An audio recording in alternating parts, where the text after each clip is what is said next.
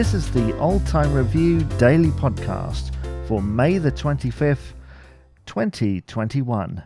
And this is Jamie Dyer speaking to you from the UK. And on this day, in 1898, American publisher Bennett Cerf was born.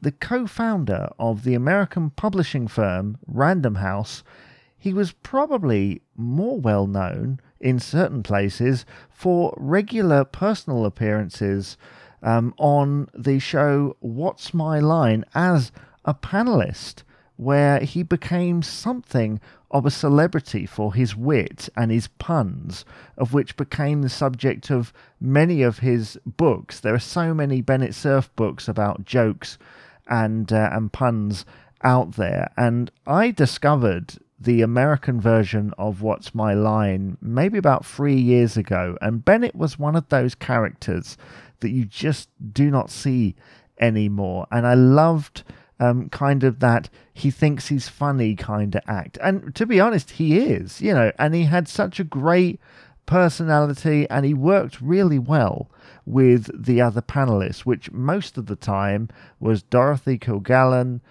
Steve Allen at times, a little bit later on, and Arlene Francis, of course. And I'm currently watching through the Fred Allen episodes of the show, where Bennett kind of has a rival for that humour, but it's a different kind of humour, really. And I find him such a fascinating figure, because there he was, this publishing guy, and this is the days when they used to get people on panel shows who were like scientists and and publishers and journalists, and not really in the modern age the kind of people that you expect to see on these programs. But he made it work, and I look forward to one day reading his biography, which is called At Random, which I can recommend at this stage. If anyone's read it, please do let me know.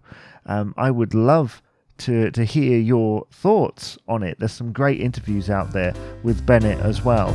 So this was the Old Time Review Daily Podcast, remembering Bennett Cerf, who was born on this day in 1898.